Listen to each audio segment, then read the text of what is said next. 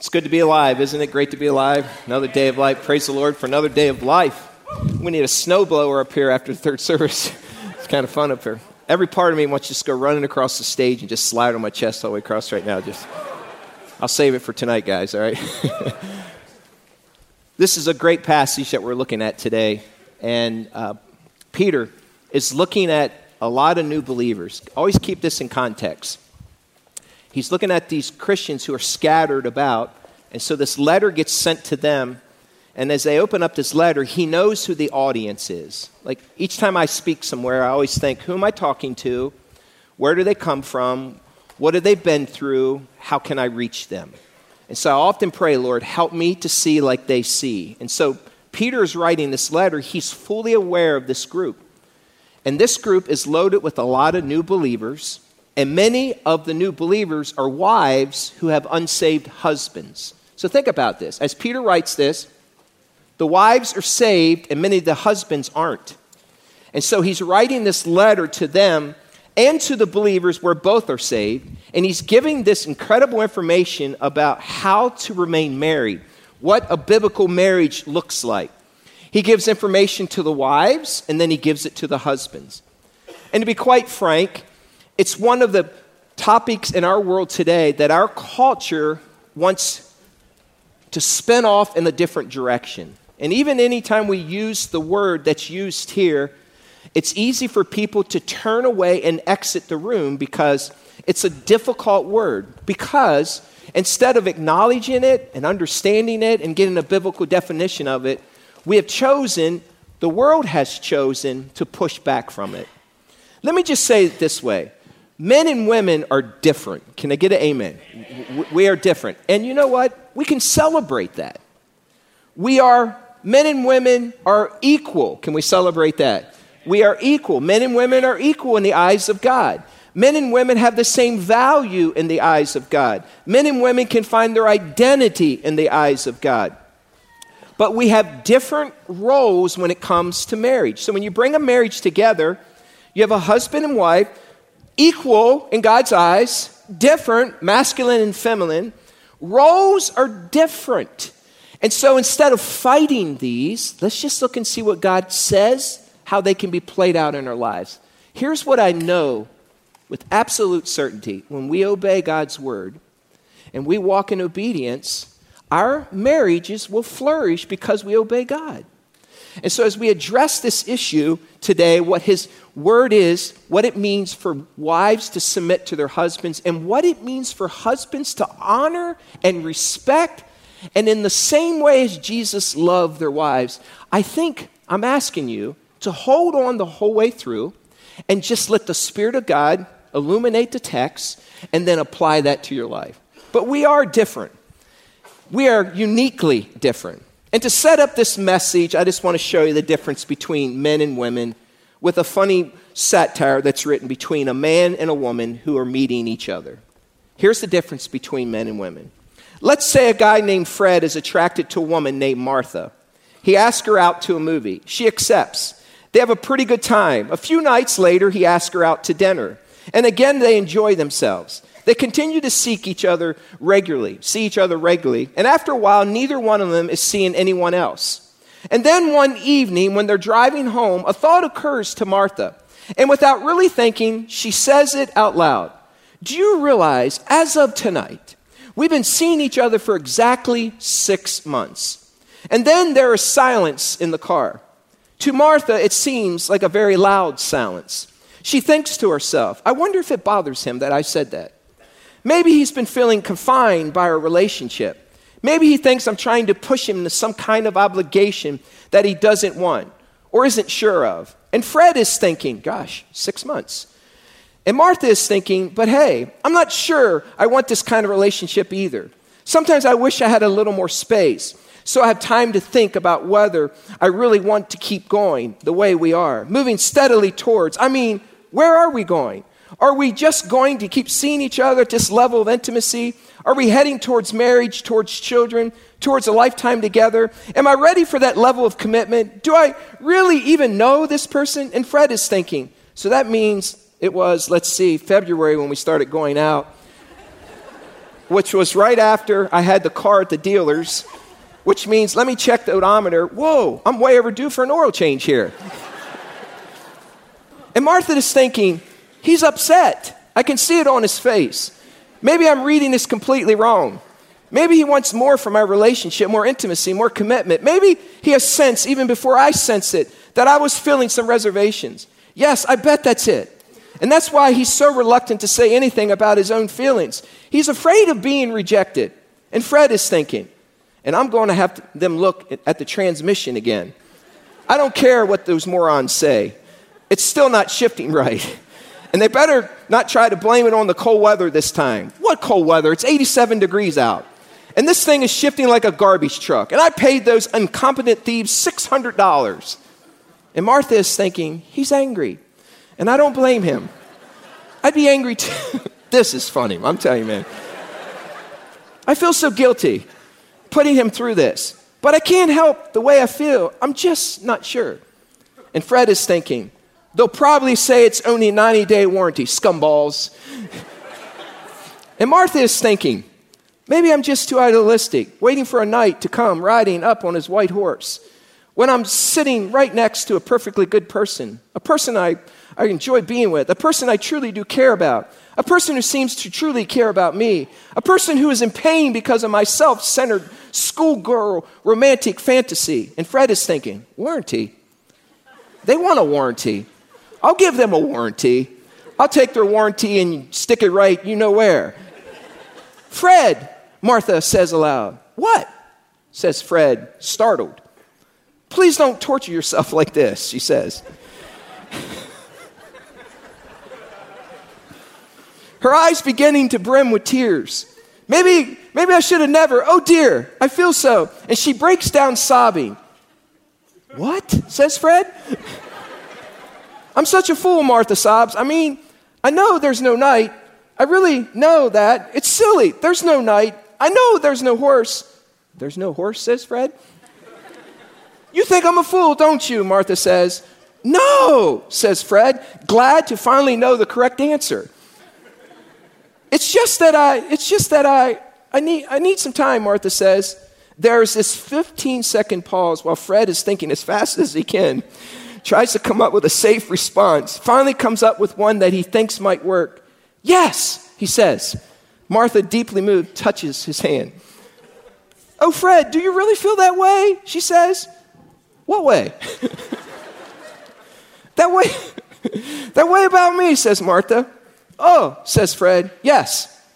Martha turns to face him and gazes deeply into his eyes, causing him to become very nervous about what she might say next, especially if it involves a horse.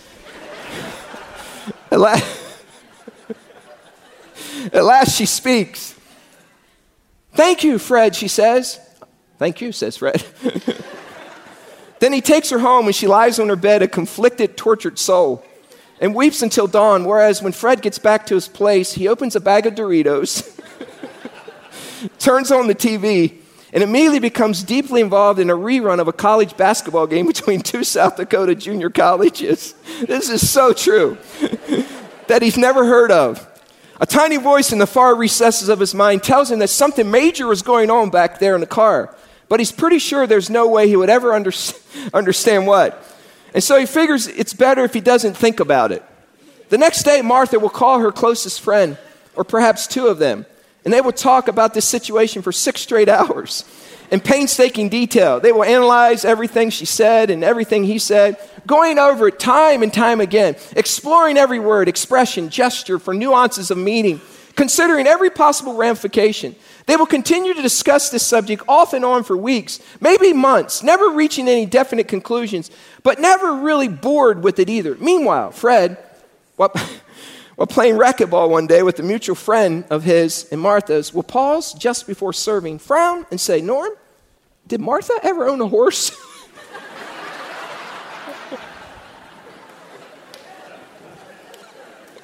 And that's the difference between men and women. Amen? Oh. And if you don't think that's funny, there's something wrong with you. Ushers, take them out. All right, grab your Bibles and turn to 1 Peter. If you need a Bible, hold your hand up. We're going to read what Peter has to say regarding marriage. And we're going to read 1 Peter chapter 3, verses 1 through 7. If you need a Bible, keep your hand up and ushers will put one in your hand. But stand with me as we read 1 Peter chapter 3, verses 1 to 7. Keep in mind again, remember, Peter is writing this letter to many new believers, of which the wife has been saved and the husband isn't saved. And so he's writing to a church. Keep in mind, husbands are saved and wives are saved. But predominantly, it's wives who are unsaved, or saved and their husbands are unsaved. Read it with me, 1 Peter 3, verses 1 to 7. Ready, read. Wives, in the same way, submit yourselves to your own husbands, so that if any of them do not believe the word, they may be won over without words by the behavior of their wives. When they see the purity and reverence of your lives, your beauty should not come from outward adornment, such as elaborate hairstyles and wearing of gold jewelry or fine clothes. Rather, it should be that of your inner self, the unfading beauty of a gentle and quiet spirit, which is a great worth in God's sight. For this is the way the holy women of the past who put their hope in God used to adorn themselves. They submitted themselves to their own husbands, like Sarah, who obeyed Abraham and called him her Lord. You are her daughters, if you do what is right and do not give way to fear. Husbands, in the same way, be considered as you live with your wives, and treat them with respect as the weaker partner and as heirs with you of the gracious gift of life, so that nothing will hinder your prayers. You may have a seat. Let me begin by saying this. Biblical submission to your husband is an offering of surrender to Jesus. So in doing so, you are surrendering your will and say, Jesus, I will obey you, because ultimately that's who we're obeying when we walk in obedience. Let me just say a few things what this text doesn't say to remind us. Here's what it doesn't say. It has nothing to do with women not leading in the workplace, government, or society. It doesn't say that women have to submit to all men, but their husbands. It doesn't say that men are superior to women. It doesn't say that you submit because he is deserving of it. It doesn't say husbands are to lord over their wives. There's no hint of inferiority or inequality between a husband and wife. Both are equal in God's sight. Both have as much value and worth, but uniquely different. Feminine brought into the relationship, and masculinity. Femininity and masculinity. However, there are different roles. And so he's going to unpack what that looks like in a biblical marriage. Look how he opens this up, because this phrase is critical to the context. Look at chapter 3, verse 1. It says, wives, in the what? What's it say? Same way submit. So we have to ask this question. In what same way? Where? Where is something done in the same way? How? When? Why does he say, wives, in the same way, submit to your husbands? What does he mean by that? So in the same way, it's the submission of the Trinity. We believe that God is 3 in 1. It's the submission of the Trinity. Jesus, we have God the Father, God the Son, and God the Holy Spirit. All equal, all God, all one in essence. However, they have different roles. And in the context, when Jesus walked on earth, he said this on occasion, not my will, but your will, Father, be done. He surrendered, he submitted. And if you look at the context that Pastor Mike looked at last week, it's by his stripes and by he was wounded for our transgressions. Jesus willingly surrendered his life, death on the cross. Why? Because he submitted to the Father's will for his life. And so Peter's opened it up and he says, ladies, in the same way. Same way as what? As Jesus. In the same way that Jesus surrendered. In the same way that Jesus submitted. In the same way that he did it and it was difficult. You must submit in a biblical way to your husbands. Jesus gave us life. And so why? Look, okay, here's why, okay? You might say, well, why should we do this? And look what it says. It says, wives, in the same way, submit yourselves to your own husbands, so that if any of them do not believe the word or are unsaved, they may be what over? What's it say? Come on, help me out. Read it. You got to see it for yourself. Don't just look at your Bibles. That's why we have them. This is important. This is critical text. If any of them do not believe the word, they may be what over? What's it say? Won over without what? By the behavior of their wives. And so the reason, he's looking at this group and he's saying, if you want to see your husband come to Christ, he will come to Christ by your prayer. He will come to Christ by your gentle spirit. He will come to Christ because you're not manipulating or coercing him, but you're living in such a way of surrendering your will. And we're going to look at what it means to submit. That way, he'll say, wow, you have something that I don't have. It's a beautiful picture. Here's what I know, and sometimes we don't think about this concept. Submission implies disagreement. It's not submission if there's always agreement. Like, if there was never disagreement, then you wouldn't say, I need to submit. Would you say, I agree? So submission implies at some point in your marriage, guess what? You're not going to agree. And if you've never been there, then I don't know what that's like. I don't. I love my wife dearly, and there are times she is right and I am wrong. And it's by the grace of God that she prays and asks the Holy Spirit to convict me, and then I finally come to a conclusion, but we have disagreements. But the point is this, the submitting part is this. You submit because there is a disagreement in the relationship. So it won't be easy. Let me just say this to every husband out there before we unpack submission. Husbands should lead in such a way that her submission to you is a blessing. Tender, caring, protecting, loving, lifting up, building up. Caring for your wife in such a way that she doesn't do it because you are lording it over. It's not a dictatorship. It's a love affair. And she is following you because you are loving her. You know, the reason I follow God is not because I'm afraid of God. The reason I want to walk in obedience is not because I'm afraid of getting spit out. That's a fear-based belief system. The reason I follow God is because God loves me. He sent his son, Jesus Christ, to the cross for us. And I don't trust in God because I'm afraid that I'll be thrown into hell. Yes, that'll happen if I don't know him personally. But the reason I trust in God is because he's a loving God. So much he sent his son, Jesus Christ, to the cross for us. And it's the same way in a marriage.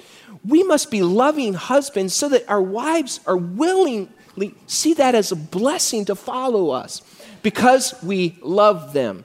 Not because they're afraid or coerced to do so. You must demonstrate a deep level of love and trust for her to feel that way too. Here's what submission isn't. I encourage you to take notes, by the way, or snap a photo of these. Here's what submission isn't. It does not mean agreeing with everything your husband says. It doesn't say, well, I agree, I'll submit, you're right, I agree with everything. No. The point is this, she will not submit to his thinking about the most important thing in the world, which is God. She believes in God first, and she will stand on that ground. And so if there's any thinking that says you can't believe in God, she doesn't have to agree nor submit to that. Secondly, submission does not mean leaving your brain or your will at the wedding altar. It doesn't mean now that we're married, I'll do whatever you say. And I won't say anything. By the way, let me know how that one goes, by the way.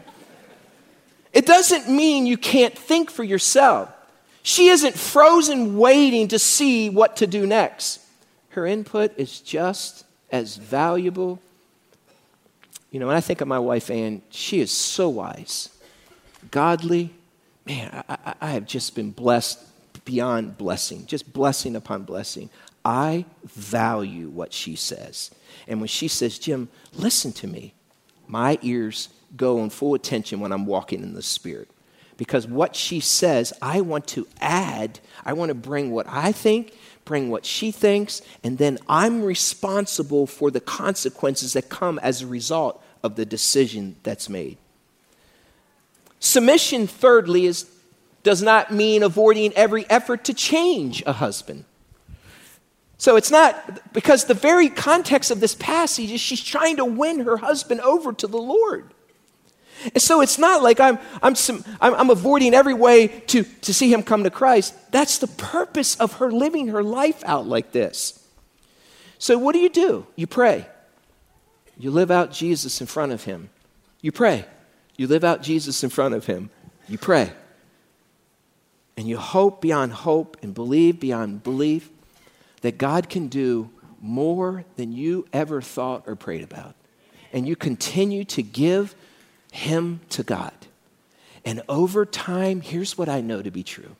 Wives, your soft heart will break his hard heart.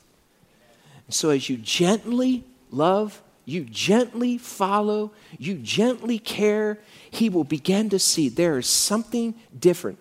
Nagging will never win your man's heart over to Jesus. Fourthly, submission does not mean that a wife gets her personal spirituality primarily through her husband.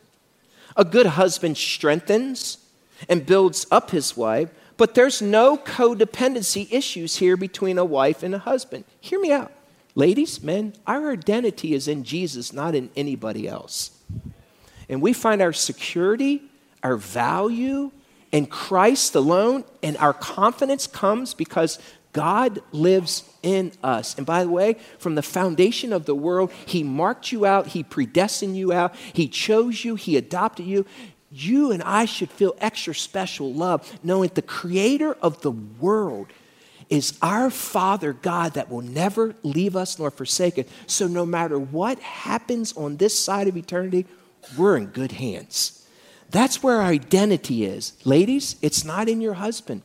Your world should not be turned upside down and you have to dig a hole beside him because you don't know what to do because your security was placed in him or your dependency was in him. It's in Jesus Christ, hear me out, alone. Now listen, yes, you have a relationship. Yes, it'll be hard. Yes, you will be broken. Yes, there will be grief. I will grieve over the loss of my wife if that would happen. But my dependency isn't in her, nor is Ann's dependency in me. Fifthly, submission does not mean putting the will of the husband before the will of Jesus. She is a follower of Jesus before she is a follower of her husband. Jesus demonstrated that. He grew in wisdom, stature, in his relationship with God and man. So you must always answer to Jesus in this role of submission. Sixthly, submission does not mean that a wife acts out of fear. Submission is free. Pastor Mike covered this last week. It's not coerced. The Christian woman is a free woman. She's not a slave to her husband. I don't follow God because I'm afraid of God. I follow God because I love him. And so you should not follow out of fear. If I don't follow him, then he'll leave. And so I'm just going to follow him because he's going to leave. And if I don't do this for him, then he's going to find someone else. If you're acting out of fear, submission never acts out of fear. It acts out of love. If you base it on that, listen, you will find your place in a very, very dark place. Seventh, submission does not follow her husband into sin. This is a big one. And here's what I mean by this. It grieves the wife when a husband leads to sinful ways and longs to take her with him and leaves her with one response, but not to follow him because she must follow her King Jesus.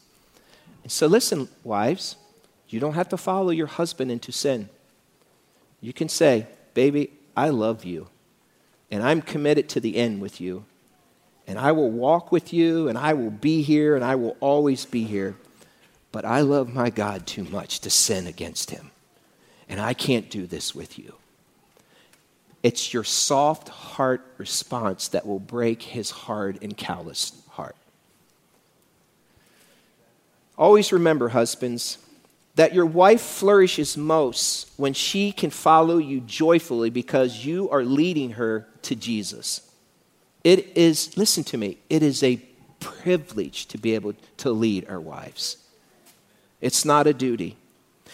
When I marry couples, I will often say this. In fact, I do it most of the time. The bride will be here, and the future husband will be here. And I'll say this to the husband. I just want to let you know that what she's doing here is pretty significant. She is taking your name. She is giving up her name that had value put into it, that her dad and her mom poured into it, and she brought that into this relationship. And if mom and dad are there and I know them, I said, they invested a lot. They taught her who Jesus was, and they showed her what it means to love. And she is willingly, I'll look at him, she is willingly given up her name to take your name. And now your responsibility is pick up the baton from mom and dad and to add value to the name that she once had so that when she walks out in public, that the new name that she has that carries your name has value, has integrity, has godliness. So that when she writes her new name, she is proud as she was when she wrote it when she wasn't married because it has great value. So husbands, you need to raise the bar and live in such a way that she is willingly taking your name, willingly following you, and she wants to do it joyfully. So I often say to guys, way before they get married, guys, begin to become the best version of Jesus as possible you can be right now. So that when she comes together, she's like, oh man, my name in public, my name was said before, this is what it meant. Now I got your name. And the hope is that when she gets your name, it has the same value as her name and you build upon it. That's when a woman is willingly open to following her husband. And Peter says this in verse 2-4. Look what he says in chapter 3. He says, when they see the purity and reverence of your lives, your beauty should not come from outward, what's the word with an A? Adornment, such as elaborate hairstyles and wearing of gold jewelry or fine clothes. Rather, it should be that of your inner self, the unfading beauty of a gentle, quiet spirit, which is of great worth in God's sight. For this is the way the holy women of the past who had put their hope in God used to adorn themselves. They submitted themselves to their own husbands, like Sarah, who obeyed Abraham and called him Lord. You are her daughters if you do what is right and do not give way to fear. He addresses the importance of an inner beauty. I love the Greek word for adorn or adornment. It's the Greek word cosmos. It's interesting because that's where we get the English word cosmetic. And he says, don't depend on cosmetic for your beauty. Your beauty should come from an inward you, the inner self, not the exterior self alone.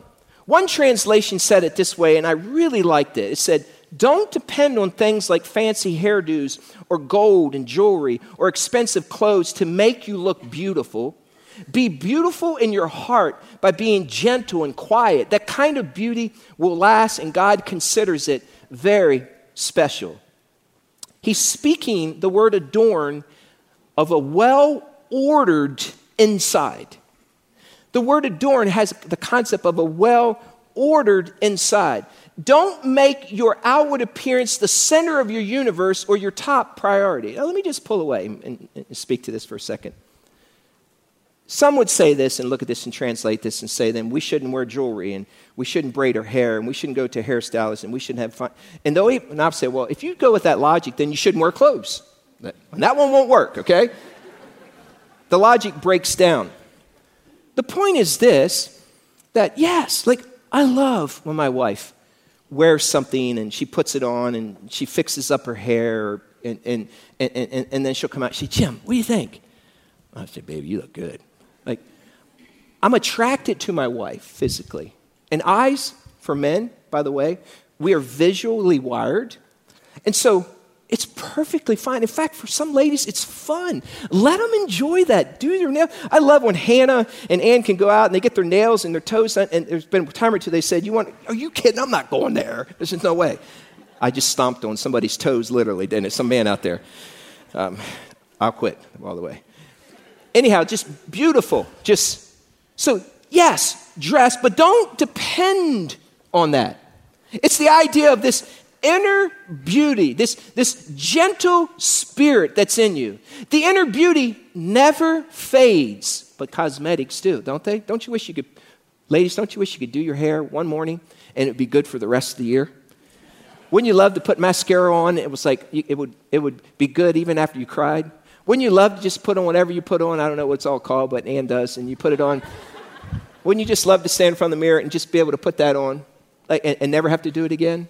He says, don't depend on that for beauty. It should be an inward beauty, not an outward appearance.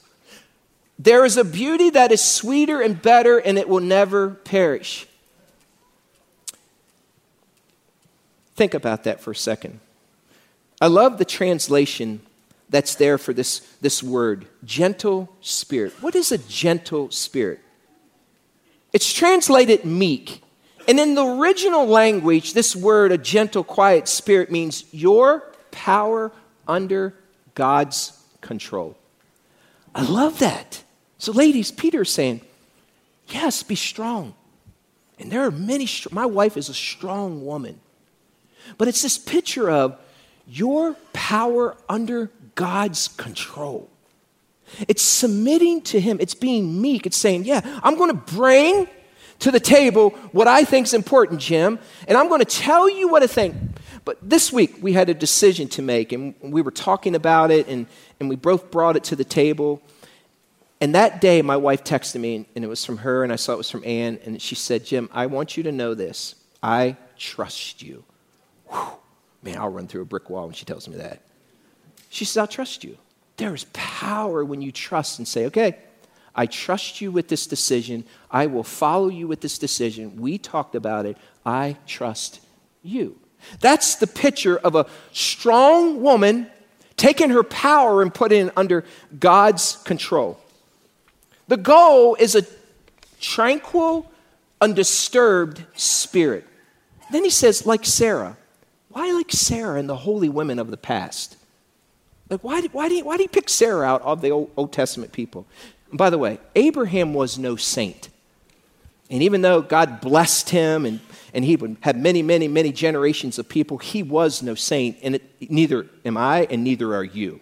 And it's only by God's grace and his mercy that we're able to do any good.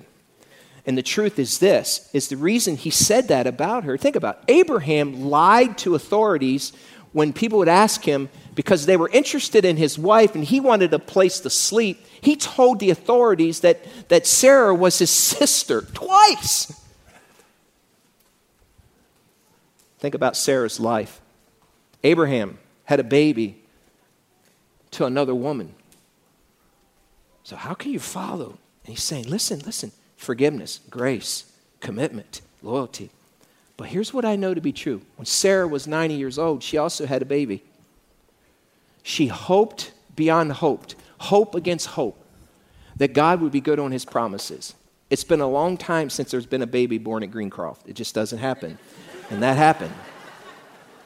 She hoped against hope. So he says, be like her. Why? What is it about her then? She followed God. She submitted to her husband. She trusted in the Lord, and she prayed every day, God, hope against hope. Please, God, save his soul. God, I believe that you're good on your promise. God, I believe that you can do immeasurably more than I'm asking or imagining or praying right now. And God, I fully trust you in your word, even though I'm 90 years old. If you say I'm going to have a baby, I don't know how, but I trust you. And so what is your 90-year-old baby thing in your life that you're looking at your husband? If God could cause a woman to conceive at 90, then he can cause that thing that you desired to conceive in your marriage. And he's saying hope against hope. So he talks to the husbands. And you think, oh boy, he didn't say much to the husbands. Oh, yes, he did. Look at verse 7. Husbands, in the same way, be considerate as you live with your wives, and treat them with respect as the weaker partner, and as heirs with you of the gracious gift of life, so that nothing will hinder your prayers. What does it mean to honor and respect? A few months ago, I wrote these thoughts, and a lot of it came from 1 Peter. These are my own personal thoughts on this text, and these are my personal desires that I pray over marriages at Grace Community Church regularly. These are my words, and you don't have to agree with them, but I believe this is what a godly marriage should look like. I wrote this. We are quickly losing some of the very things that make us uniquely different and intrinsically good. I long to see the day where a man opens the doors for his precious lady, not because he is better, but because he has a love and respect for her. Where he protects and defends her, not because he is domineering, but because that's what men can do well. Where he cherishes and spoils his bride, not because he wants something from her, but because she is the most precious person in his life. Where he holds her hand and leads the way. Not because he is controlling her, but because he loves her and is willing to take the hits for her. Where he picks up the tab at the restaurant, not because she can't, but because he wants her to know that she is worthy of it. Where he doesn't push for sex before marriage, not because he doesn't love her, but because he honors her chastity. Where he is the spiritual leader of the home, not because he wants to lord it over her, but because it's God's design for the marriage. Where he tenderly touches and cares for her, not because he is weak, but because he is strong. God has made us uniquely different, equally valuable, with uniquely different roles. We are masculine and she is feminine. And when we both value and understand the differences, it is a symphonic, majestic, and godly masterpiece. The truth is this, is that if we're really honest, we've let culture indirectly impact the way our marriages are tuned and fine-tuned. Let me demonstrate with G.I. Joe and Barbie. G.I. Joe sees Barbie and says, "Woo, baby." And Barbie sees G.I. Joe and says, "Looking good, dude, in the outfit. I like you, let's get married." So they get married. And what happens then when they're married? The biblical foundation that's set is husband and wife become one. They're one. Two become one. And the picture is this, that she is by his side, making decisions, talking to each other, flexing it out, making sure they come to a conclusion. But he ultimately is one step ahead. He's leading the way. And she follows him because he is leading well. And so the picture is this. He is the head of the household, and she is under his leadership because he is leading well.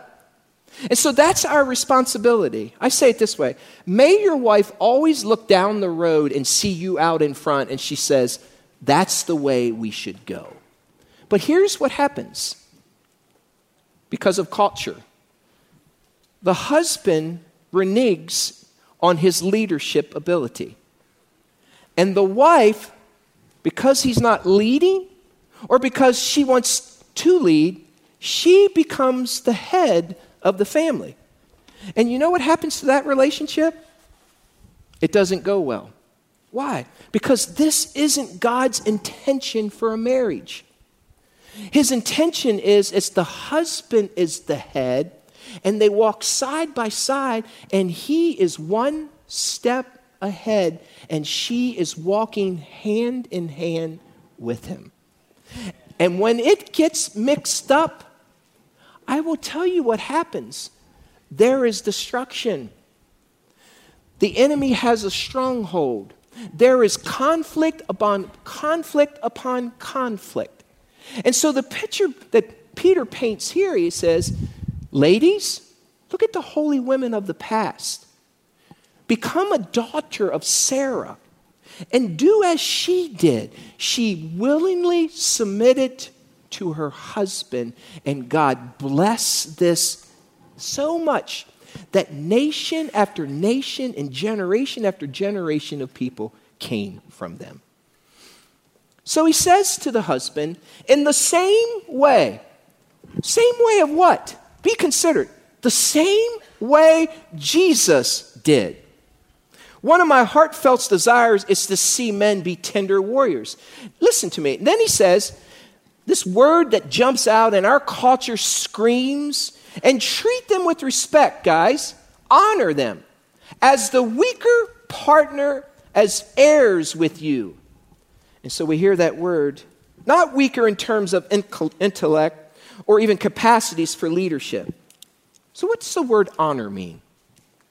The Greek definition of honor in this context means this: you should prefer her and put her needs above your needs.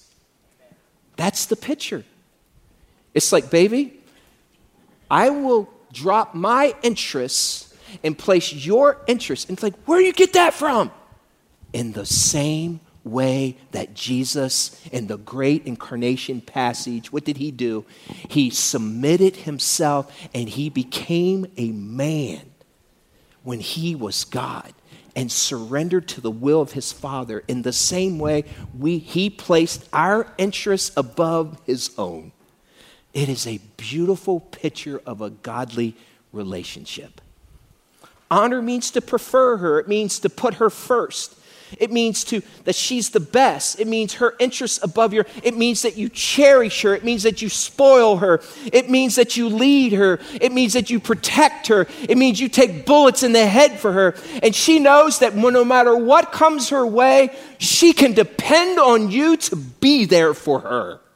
Because she is the most precious earthly thing outside of Jesus Christ to you. And when a woman knows that her man will fight to hell and back with her, she will follow him anywhere. Guys, we have some work to do. So what does it mean as the weaker? Sometimes in our culture, it's like, we're not weaker. Like, I don't even like being called the weaker. What does it mean? Weaker, I believe in the context here, can be demonstrated three ways. The first one is this: she's physically weaker. Husbands, now this is a general statement, can generally overpower their wives.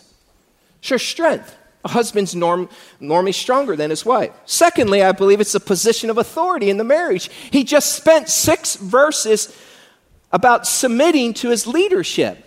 You're not the head, he is the head.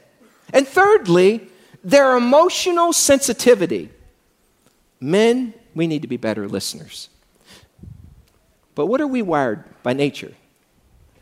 The word bara, if you look in the Old Testament, you look at the word for Adam, you look at the word what man is, our name, men, in the Hebrew means builders, creators, cultivators. So by nature, we are made to build. So when someone comes to us and they propose something that's wrong, what do? I'm going to fix it. And so she comes and you're thinking, well, just do that. But she has been distraught. Remember the story I opened up with? So here, guys, here's what you should do.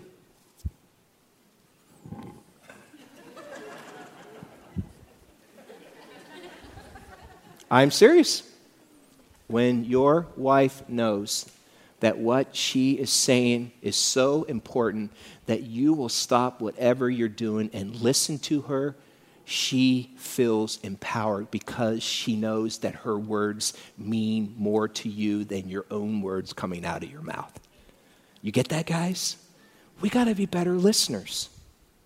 So take it in. There's an emotional sensitivity and connection takes place. Plus, to be quite honest, my wife has some good things to say. And if I'm opening my mouth, I don't hear them because I'm thinking about what I'm going to say next. You ever get in a conversation with someone like that? You feel like, I can't wait to tell this person this. And as soon as you start, they're like, well, what about what I said? So be sensitive to that, guys. So what does it mean? What does it mean to lead her and to cherish her and to honor her. It means make decisions with your wife. You weren't given this role because you make better decisions, by the way. Amen to that? Many are saved because of the wisdom of their wives. I love seeing Anthony and Shelley. You guys are a picture of this text, praise God. I mean, and Anthony, I love the way that you're stepping in and leading, watching your sons come to Christ. And Shelley, you prayed all these years for your husband. And like, praise God. We celebrate that today.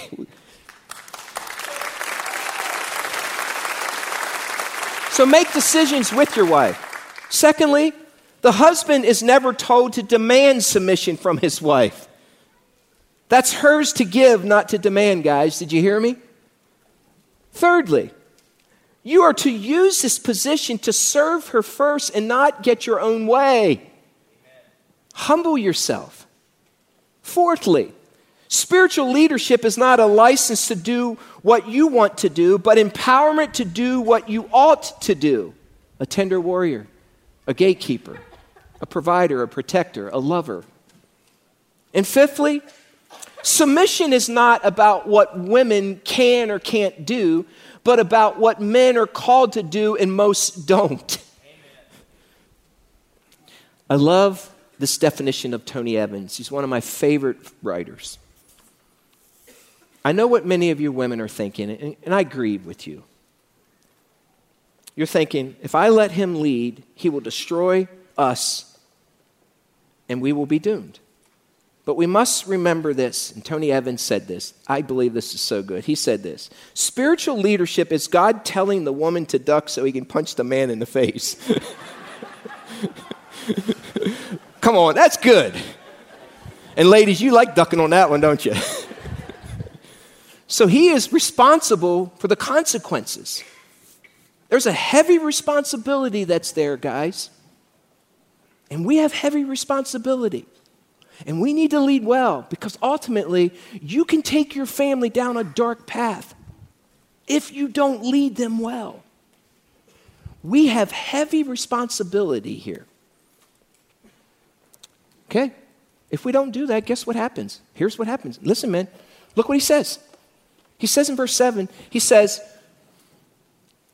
so that nothing will hinder your prayers. So if we don't lead well, guys, hear me out.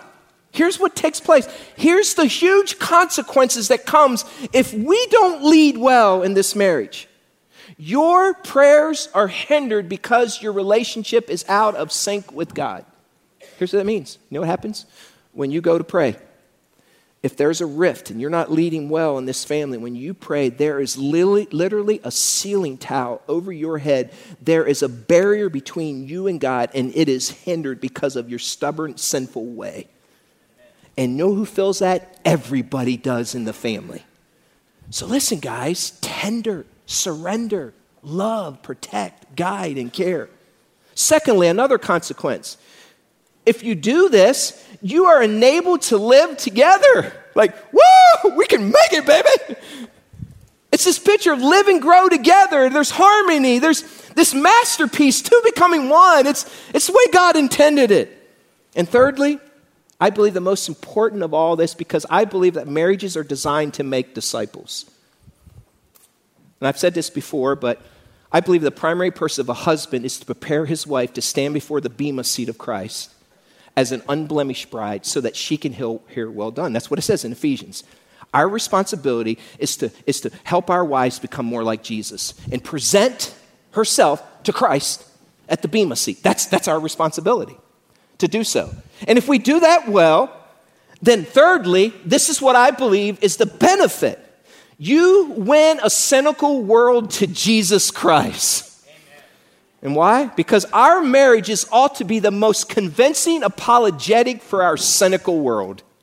That two people from different places, different ideals potentially, different families, different agendas, same God can come together in harmony and walk and live and love until death shall separate them or God take them home. And the world says, how in the world could that ever, how can you remain married all those years? Because Jesus is central to everything. That will win our cynical world to Jesus Christ. You see, understanding our roles and living them in biblical obedience opens the communication lines and blessings with God the Father. We're going to close in prayer, but it's going to be a different moment. So I'm going to ask you, if you're here today and you're married, I'm just going to ask you to stand. Would you please stand? In the South Auditorium, if you're watching via the live stream, stand in your living room, but don't stand in your car. If your spouse is beside you, I just want you to grab their hand.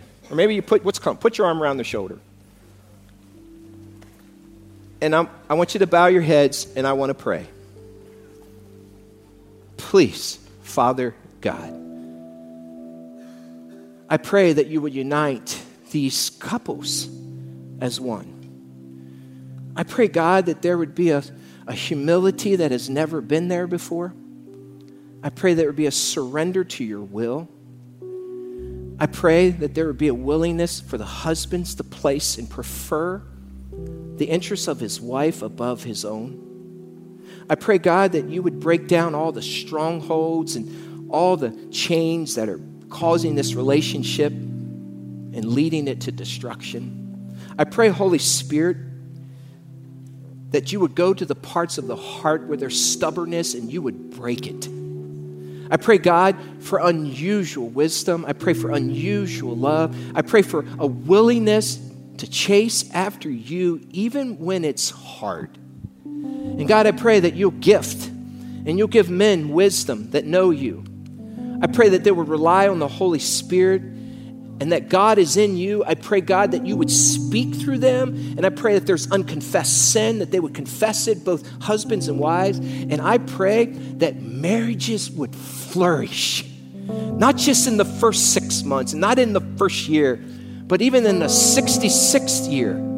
I pray, God, that Grace Community Church and the surrounding area would be impacted and be won to Christ because husband and wife are living in biblical obedience to you. And God, make it fun because it can be. Restore the wonder when they first met. Renew the passion that was fresh. And I pray that men would pursue like they used to pursue. And I pray that there would just be this commitment like never before.